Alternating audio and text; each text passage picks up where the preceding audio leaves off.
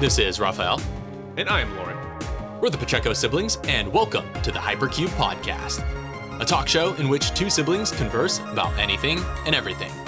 And today, we are joined by our very first guest for the podcast. This came about rather spontaneously. We are welcoming Rose, or how are you going by? Cyber Rosaic. Rose is fine. Cyber Rosaic. Rose, yeah, if you've watched Resident Roleplay or some of our other content, you're familiar with her. Mm-hmm. By various other names, such as Ilo or Ilwazmik. Yeah. You've changed monikers quite a few times for the duration of your interaction with us. Names are hard. I mean, they are, and that's why I just stick with my normal name. Yeah, me too. That's why I stick with my normal name. That's why I changed legally. Well, technically, I'm not using my legal name either. Names are hard.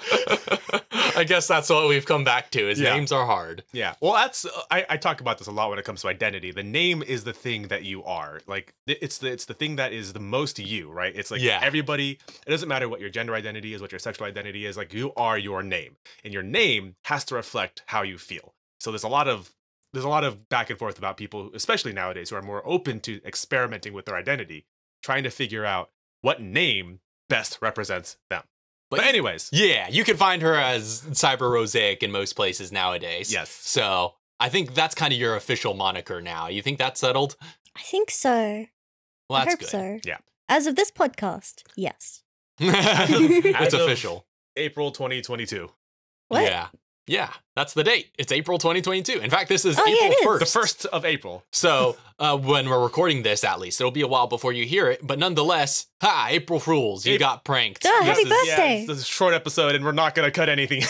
Okay, so some context. This podcast is being recorded under unusual circumstances. We were in the middle of a recording session, directing voiceover with Rose for an upcoming project, Project Clash. I guess we could say that. Right. That's on the website. Yeah. And we were all together. And so we figured, you know what?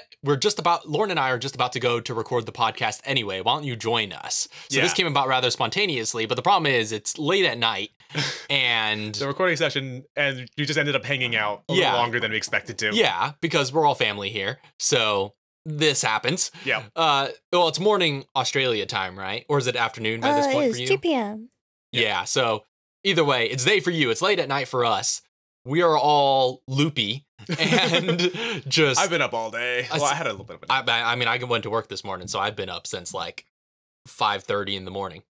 So it's ridiculous, and it's too late, and we're going to try and do a short podcast, and there's going to be no cuts, basically, is what we're shooting for, and just getting the raw deal here. So we're just going to try and spitball and do as short of an entry as we can here while still trying to be substantive. Yeah. So we'll see. We've been talking for a while anyway, even at this point. So we're just going to keep it going, which is really the kind of energy we're trying to capture with Hypercube, is just capturing our regular conversations. Yeah, we want it to feel like somebody started recording in the middle of one of our everyday... Which is often, thankfully, what has seemed to be happening so far. Like, we've had quite a few podcasts where we've just been in the middle of a conversation and then just started recording. Yeah. And then I do the intro, but then we start recording. Yeah. And I like it when we can just get going and we're just like, oh, stop.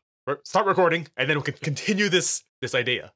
Yeah, basically. The downside is that we end up talking for hours. Basically. But again, we're aiming for a short podcast. We got a time limit. We got a time limit on these podcasts, which we've actually been able to maintain fairly well, I think. Most of the time. One went over a bit, but that's okay. Yeah. As long as we could keep it solid and short. Thankfully.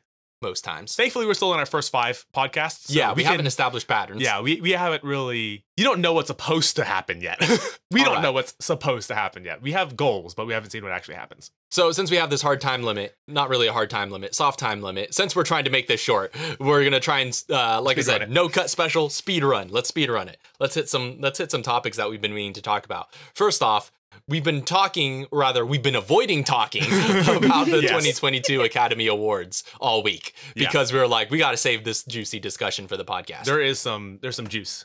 Yeah. Well, first off, obviously we're going to talk about Will Smith, but first let's just talk about the awards in general. Because of all the things of this ceremony that doesn't ultimately matter, those are the things that matter more than the other things. Yes, and I have things to say about things that matter and things that happen. So, anyways, really quick, Rose, are you familiar with the Will Smith incident? Of course. Who isn't? Okay, just making sure. Just making sure you're not completely isolated here. Look, I know I'm pretty bad, but the one thing I'm good at is Twitter. Fair. That is fair. That is fair. Yeah. And also for reference, for those who might not be familiar with Rose from our other shows, she is notoriously disconnected from popular culture. And specifically film culture.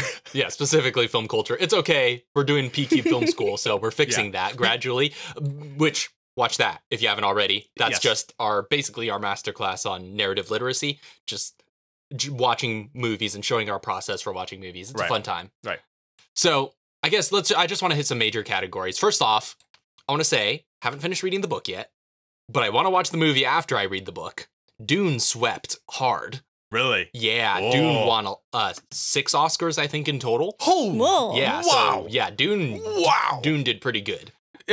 Like not only in technical categories, obviously pretty much all the technical categories it won for sound design, VFX, stuff like that. That was already going to be a given. It looked technically proficient. And Denis Villeneuve only directs technically astounding movies, but also cinematography, I think production design as well. It was a number of stuff. Mm-hmm. Let me double check since I just have the list in front of me. Yeah, it did win for production design. Right.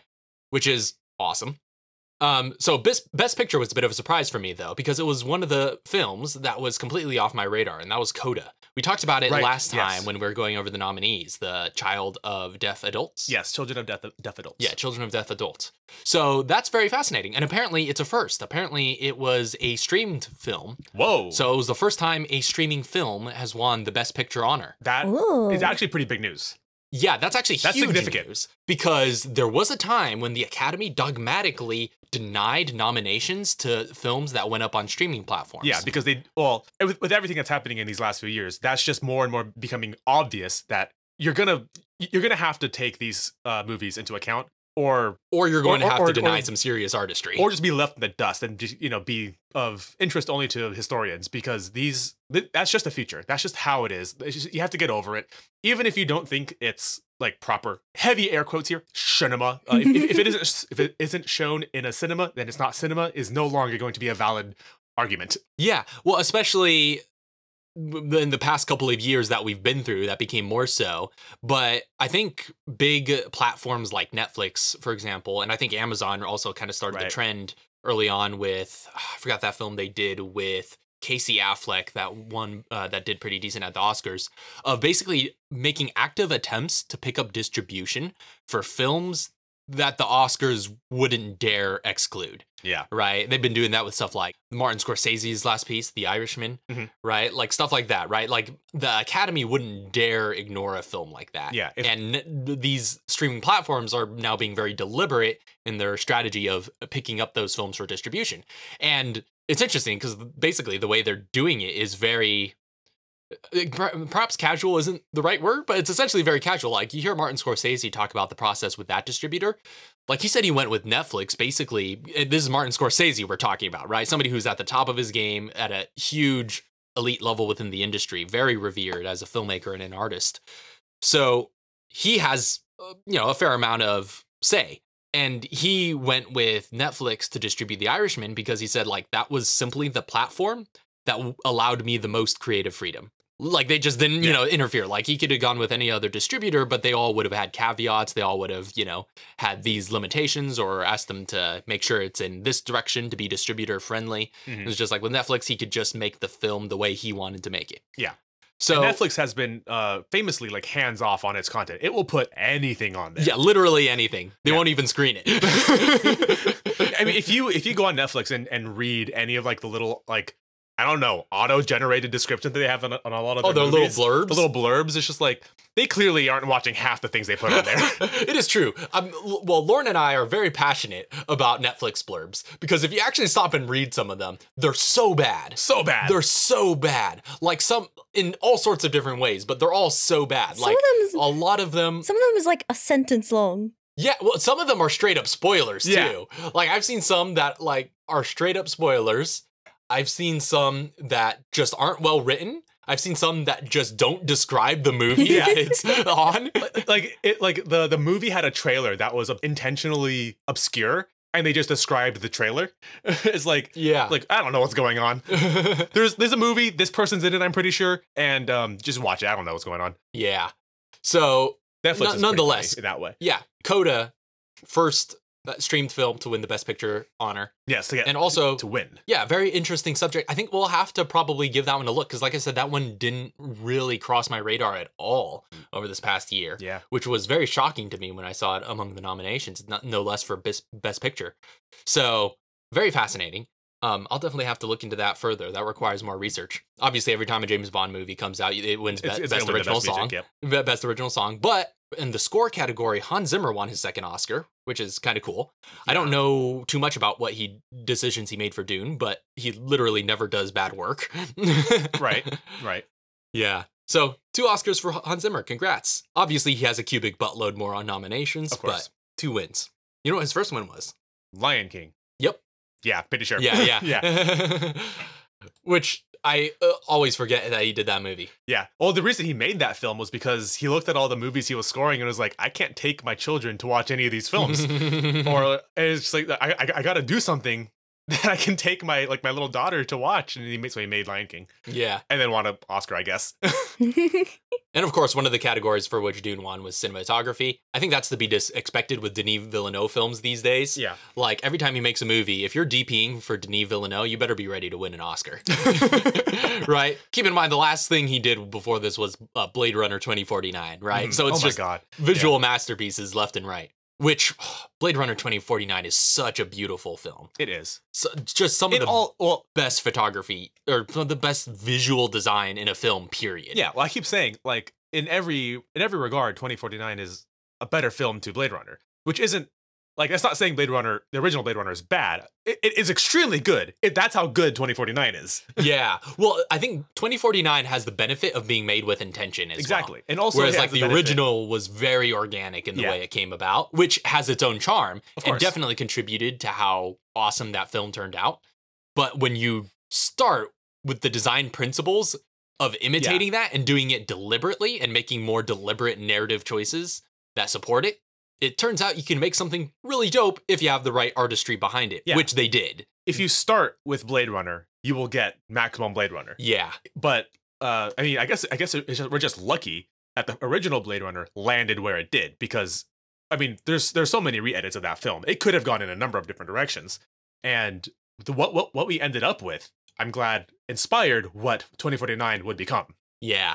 That and of course, an entire genre of, like, sci-fi and cyberpunk imagery. Yeah.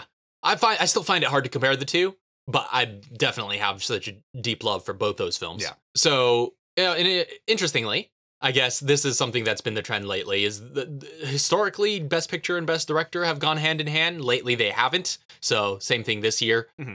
Coda for Best Picture, The Power of the Dog for Best Director, or for the directing category to Jane Campion. Oh, I've heard of that one. No, not familiar. Yeah, that's gotten a lot of buzz. Yeah. It looks very good. I've heard nothing but good things after it came off the festival circuit. Mm-hmm. So, I know its name, and that's it. Yeah. Yeah, Benedict Cumberbatch. We talked about it the last time we were going over the nominees in greater length, but we'll definitely have to watch it at some point. For sure.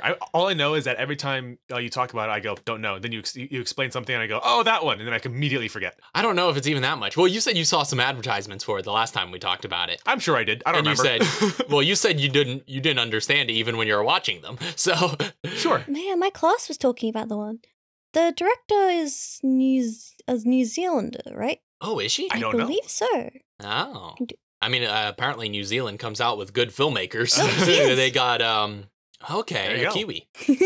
What's his name? Peter Jackson. Peter Jackson's from New Zealand and famously shot all of the Lord of the Rings trilogy in New Zealand. Beautiful, beautiful scenery. Mm-hmm. Definitely looks like a fantasy land. Yeah. And of course, that's where you get like all the Weta. I was going to say the Weta workshops, but Weta workshop is one. All the Weta shops. The whole Weta digital system, Weta workshop. Yeah. Of course, Will Smith won Best Actor in a Lead Role. So I suppose we got to talk about that. Yeah. So now we're going to come to the elephant in the room. Also, I will just say Jessica Chastain for The Eyes of Tammy Faye won Actress in a Leading Role. Mm-hmm. So that's pretty interesting.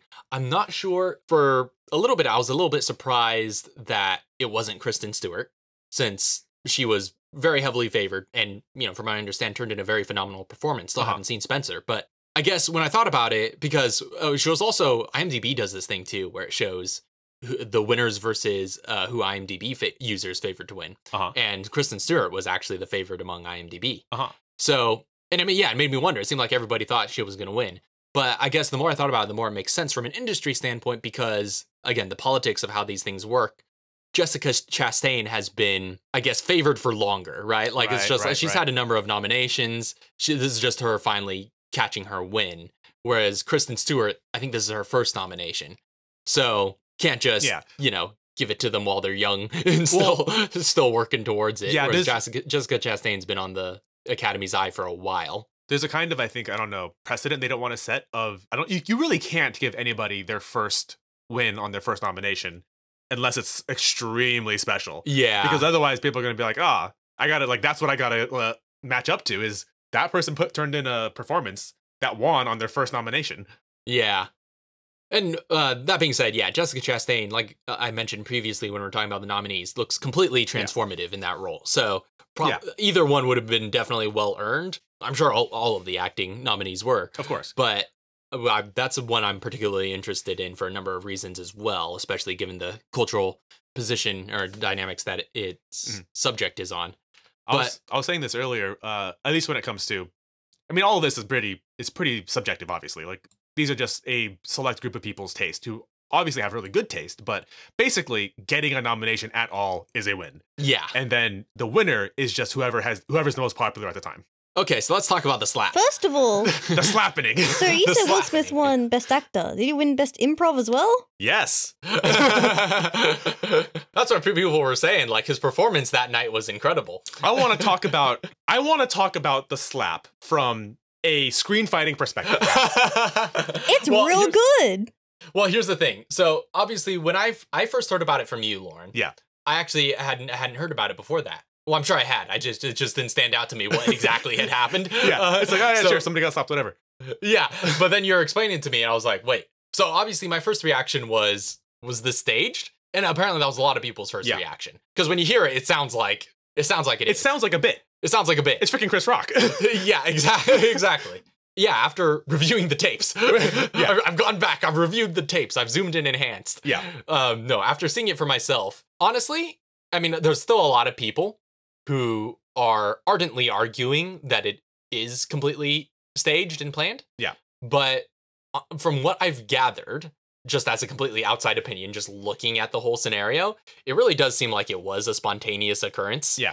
And like if it was planned, there were a number of things that would have gone a lot differently, I feel like. Well, just from a production standpoint. If it was planned, the aftermath that we are currently seeing would look a lot different, because things would be falling into place a lot faster. Things would be moving a lot quicker. Like you'd see a lot of stuff happen in the industry, because that would have been a planned event, right? That would have been basically a stunt, and then everything would have fallen into place after that. We would have seen the fallout over the days after, basically wash it back into, okay, this was just a thing. Yeah, but it's still going. Like, it is still hot. It still is. That's the leading factor that I think is leading me to believe this was extremely. It wasn't. I don't think it was genuine still, but it was not planned. Well, yeah, and I think the giveaway most of all is that if it were planned, I don't think they would have cut to a commercial break. You know what I mean? Exactly. That's true. They would have aired all of the drama that came afterwards. Yeah. Instead of leaving that to the vultures, which is what's currently happening. It depends, because other outlets are getting the scoop. I don't know. With current media strategy, would that just be something that they would do nowadays? Manufactured viral sensations. Manufactured viral sensations are just like, okay, we're going to have people in specific, seats. That's true. Specific press and specific seats who will be able to record what happens after we cut the feed. Exactly. So and then they could upload it uncensored because they're not on television. Exactly. So it's like, we're gonna stage this event. And of course, again, I don't think this is what happened, but that would be something that they can do, is just make sure press is exactly where they need to be. You just sit them in their seats. When that happens, immediately cut and just let them film. Don't take away their phones. Don't do anything. Don't give any announcements of just like, please, turn off your cell phones or whatever. Mm-hmm. Just let them do, and then let them, quote, heavy air quotes, leak all that back online and do everything you need to do. That's true.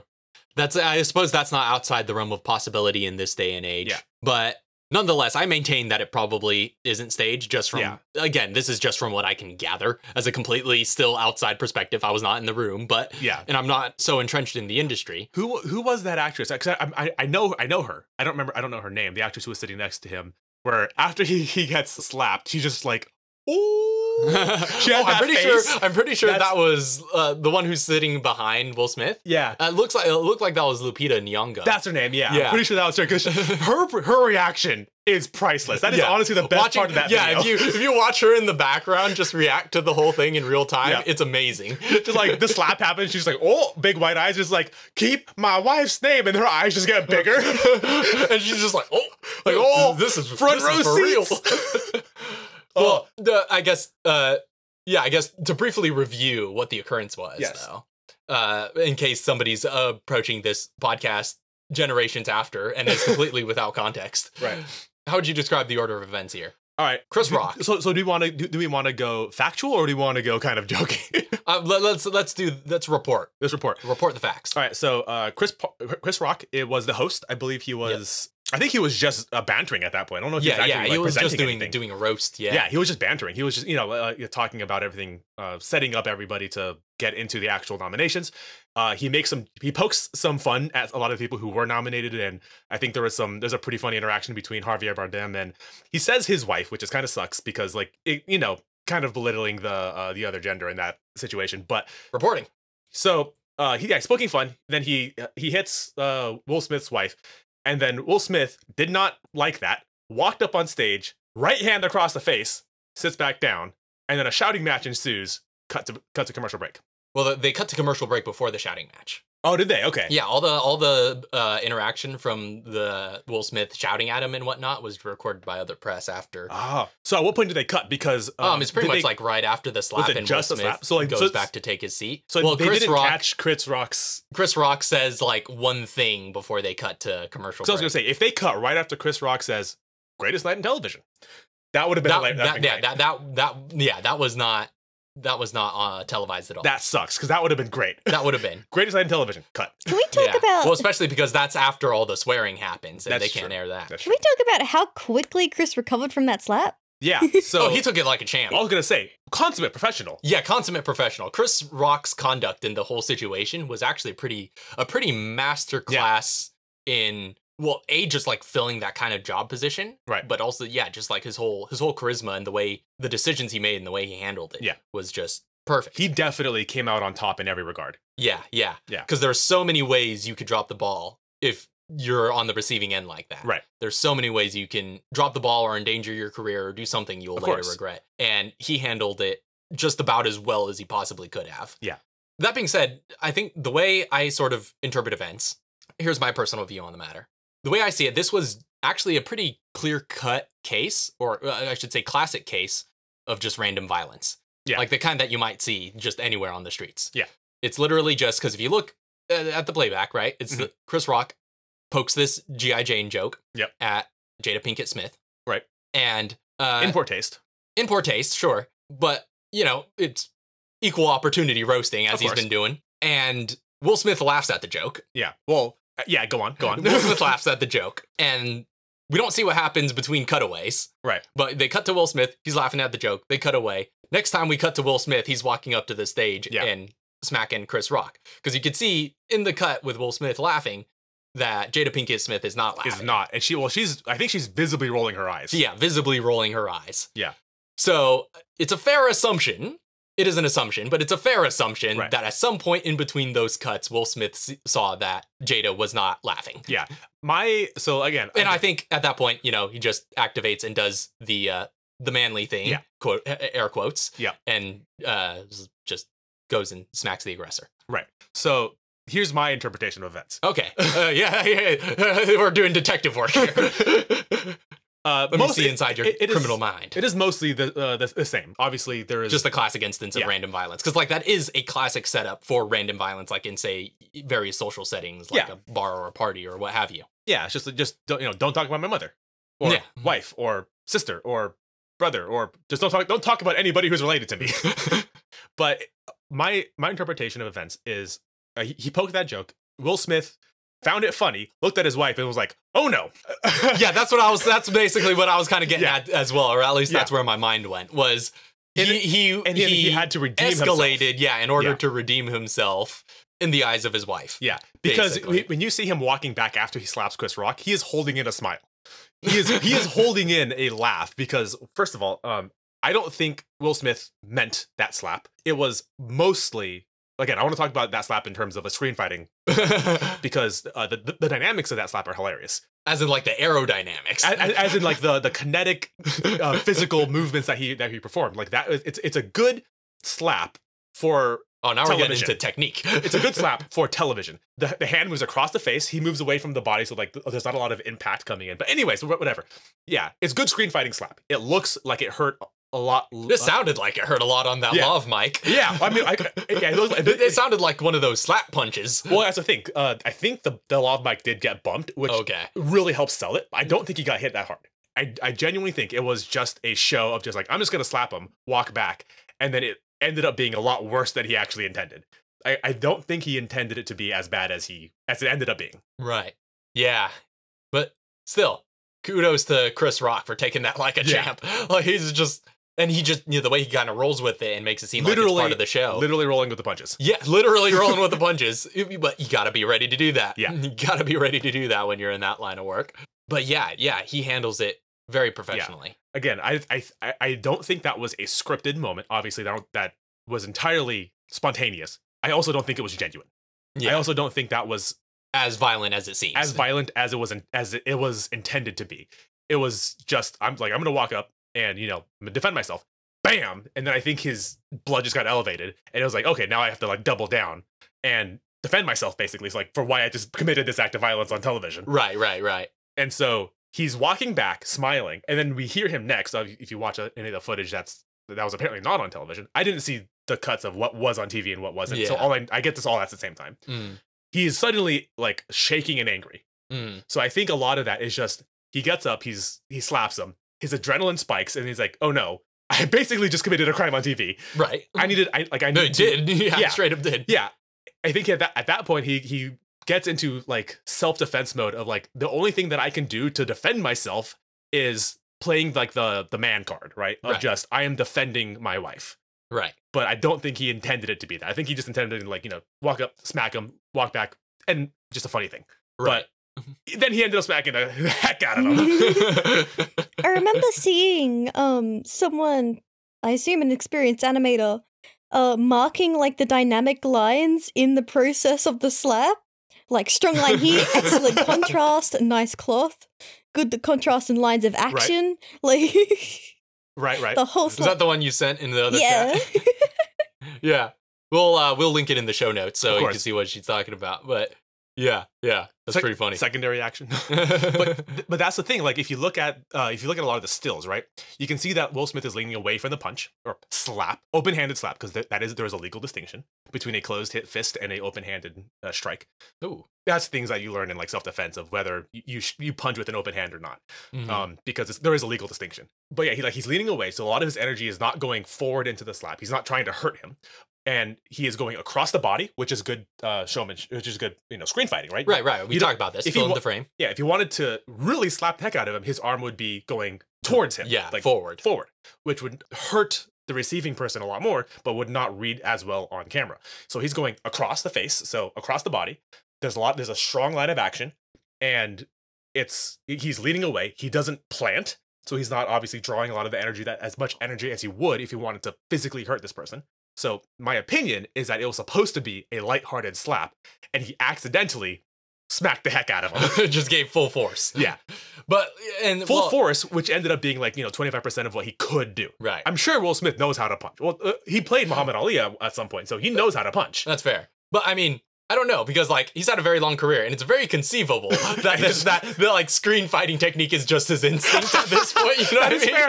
Like that scene from The Guild where the stuntman has to fight, and he's just like, I gotta recalibrate. Yeah, he's punching and catching nothing but air, but it looks great. It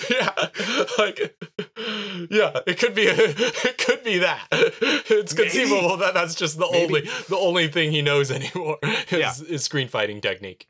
But I genuinely don't think that was the intended outcome. Yeah. But yeah, and now he's dealing with the fallout of all of that. All of it. So we'll see where that goes, but I don't really care. It was entertaining. Yeah. Well, apparently, I just saw this Twitter headline right before we started recording. Apparently that he withdrew from the Academy. Yeah, apparently. So does he give his Oscar back? I don't know. Few people do. Well, here's the thing. So the Oscars, because at one point somebody tried to sell their Oscar because they fell on hard times. Yeah. So ever since then, they've instituted a rule where you can't sell your Oscar except back to the Academy for $1. Yeah. Because the Oscar shouldn't be the trophy isn't what's worth. Basically that's what the statement is that it's the prestige, not the, and so the only way you can basically get rid of it is to make they're saying it has to be a statement for you to want to do it. Exactly. So that being said, I don't think there's any precedent for rescinding an Oscar. Yeah. So we'll see. We're gonna have to pry it off his cold dead body. We're gonna see, because like I saw somebody put this word it this way in a comment that really sells like the importance of what happened like in the industry, right? Like when you talk about like Will Smith slapped Chris Rock, those are two names, but like when you break it down to like positions, what happened was slapped a host.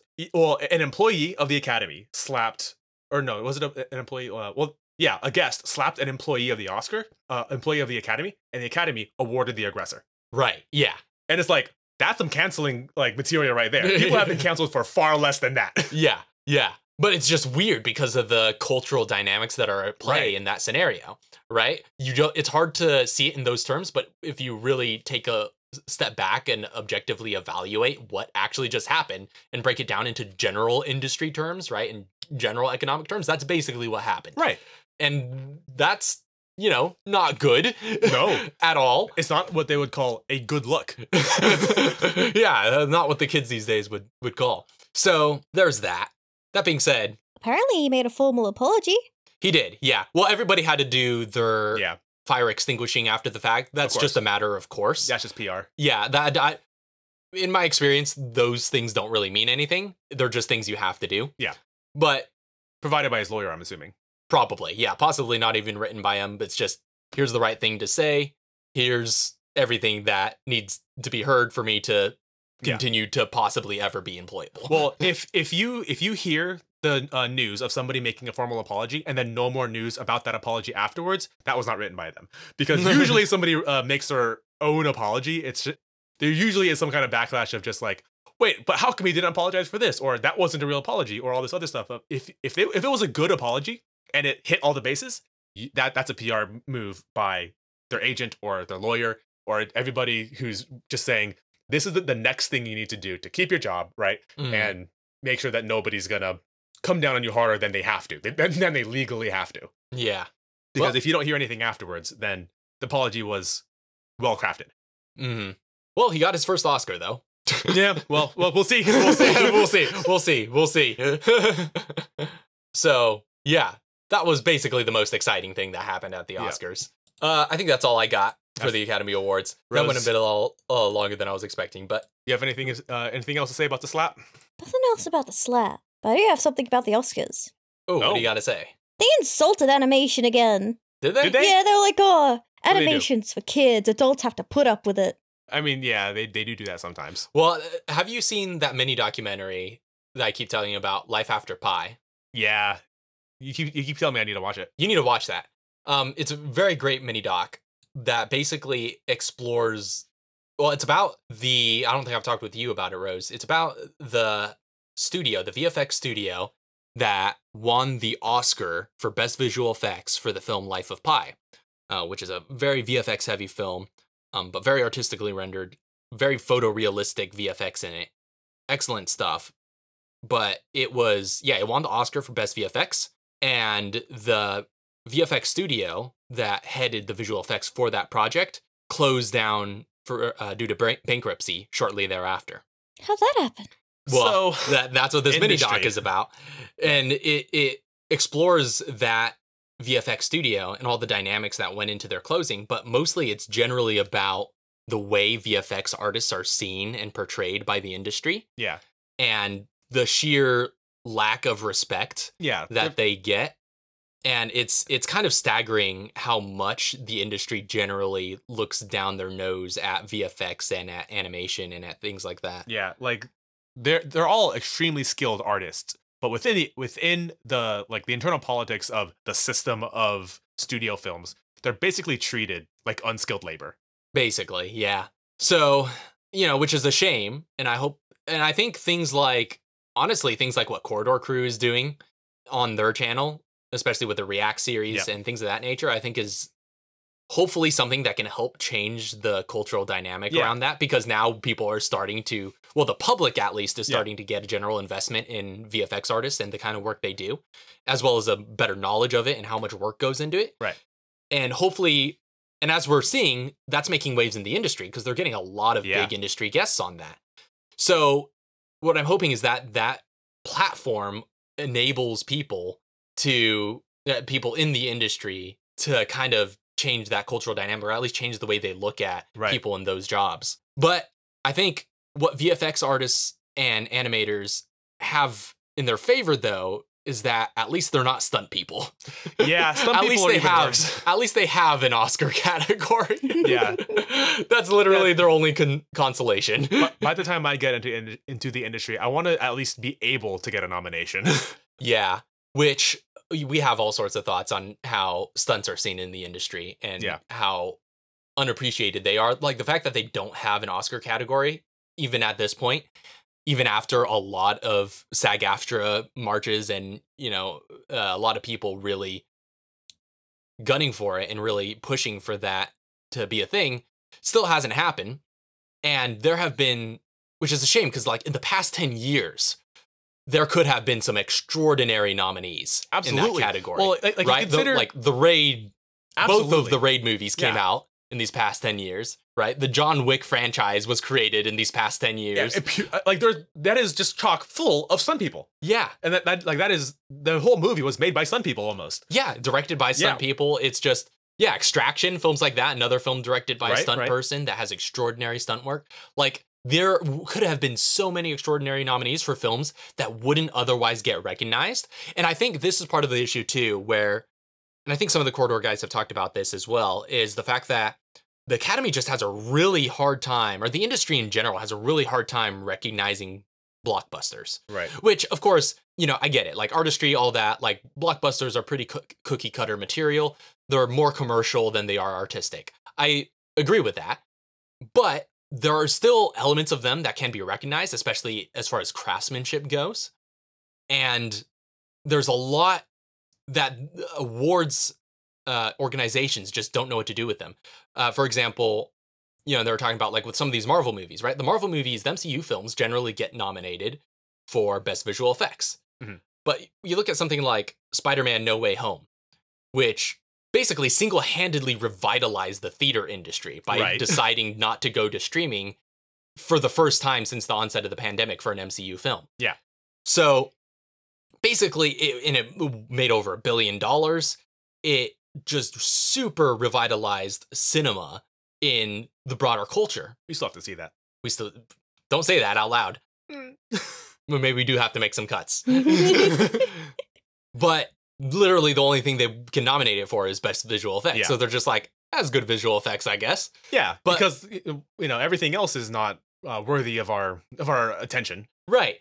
But that's still an achievement, you know what I mean? And that's the thing, is they did a thing a while back where they were proposing a Best Popular Film category. Yes. Now, which that's a little controversial. It was very controversial. It was so controversial that they canceled that. They're just immediately. Immediately. They were just like, never mind, we're not doing that. But here's the problem, is I think I get what they're trying to do. Yeah. They just chose the worst possible name for it. Popular movie? Best Popular Movie is such a stupid name. They could have just gone with Blockbuster. I think what they needed was a Best Blockbuster category. Yeah. And I think that's what they were trying to do. Just some thing. I'm trying not to use mean words here. Someone at some level in the Academy said, let's call it Best Popular Movie. And it was dead from that moment onwards. It would never see the light of day. Yeah. right? Because there's just so many legitimate critiques that could be leveled against even a category name like that. Yeah. Right. Well, like people say, it's like, what does that make Best Picture then? Like the best Unpopular movie? Yeah, that nobody saw. Like it's such a stupid name for a category. It is obvious. The intent behind it is obviously a little bit condescending. Like, yeah, you can tell whoever named that was unintentionally condescending, and like it just shows the kind of mentality that these people have towards those movies. Yeah. So it was just an awful deal all the way around. So that was obviously never going to happen. Yeah. But what they needed was a best blockbuster category, and I think that was supposed to be it. Just somebody screwed the pooch on the name and basically eliminated all possibility of a best blockbuster category. And so that's the thing, is like these roller coaster movies, say what you might about them artistically, they do have a place in the broader culture, and there is a certain amount of recognition that I think we need to have for what they represent just as event roller coaster movies. Like if you look at the Transformers series, by no means those are good movies. That is not cinema, but they are not bad. Yeah, like they're not terribly made films. You can watch them and take away a lot of entertainment from those. Yeah, and which I have a lot to say about in general as well, right? Like I think there's this general artistic aversion to escapism. Yeah. Right? And granted, I would agree that good art will ground you in reality and can, show you experiences and expand your empathy to experiences that are beyond your own. I think that's one of the strongest purposes of art. But I always stop short, and I always hesitate to condescend towards escapism in the same way that a lot of other art-oriented people do, because I think there is a place for escapism, and I think there is a value in that we're completely disregarding if we eliminate any respect for it entirely. And so I feel like blockbusters, artistically, you can't compare them to films that are just trying to tell a good story. Yeah. But you can compare them to one another, and that's why you need their own category. Yeah. Well, there is when it comes to, expanding your empathy and understanding different, points of view, that is a very serious human emotion, empathy, that has to be practiced, right? Mm-hmm. The problem is that's not the only human emotion that we can feel. Right. Adrenaline is a very real thing that sometimes you just want to feel. Sometimes you just want to go out and just run around and scream at the top of your head and just feel like your blood pumping. Getting that in a movie is a valid reason to watch a movie. You can go to a movie and want to laugh and want to cry and want to be excited.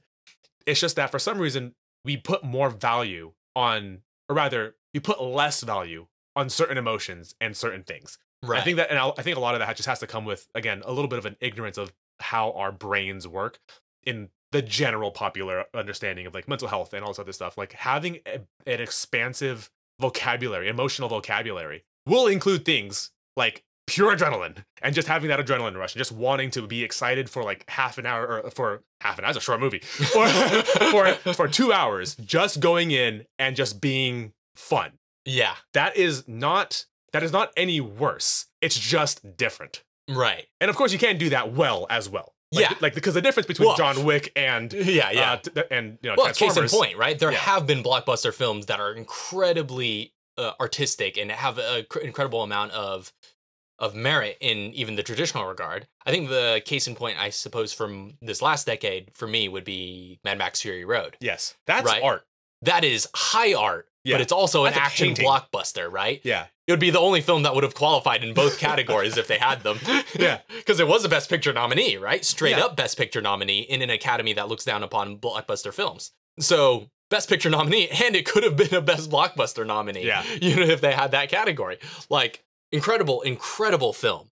Just absolutely breathtaking storytelling. And also just an adrenaline thrill ride.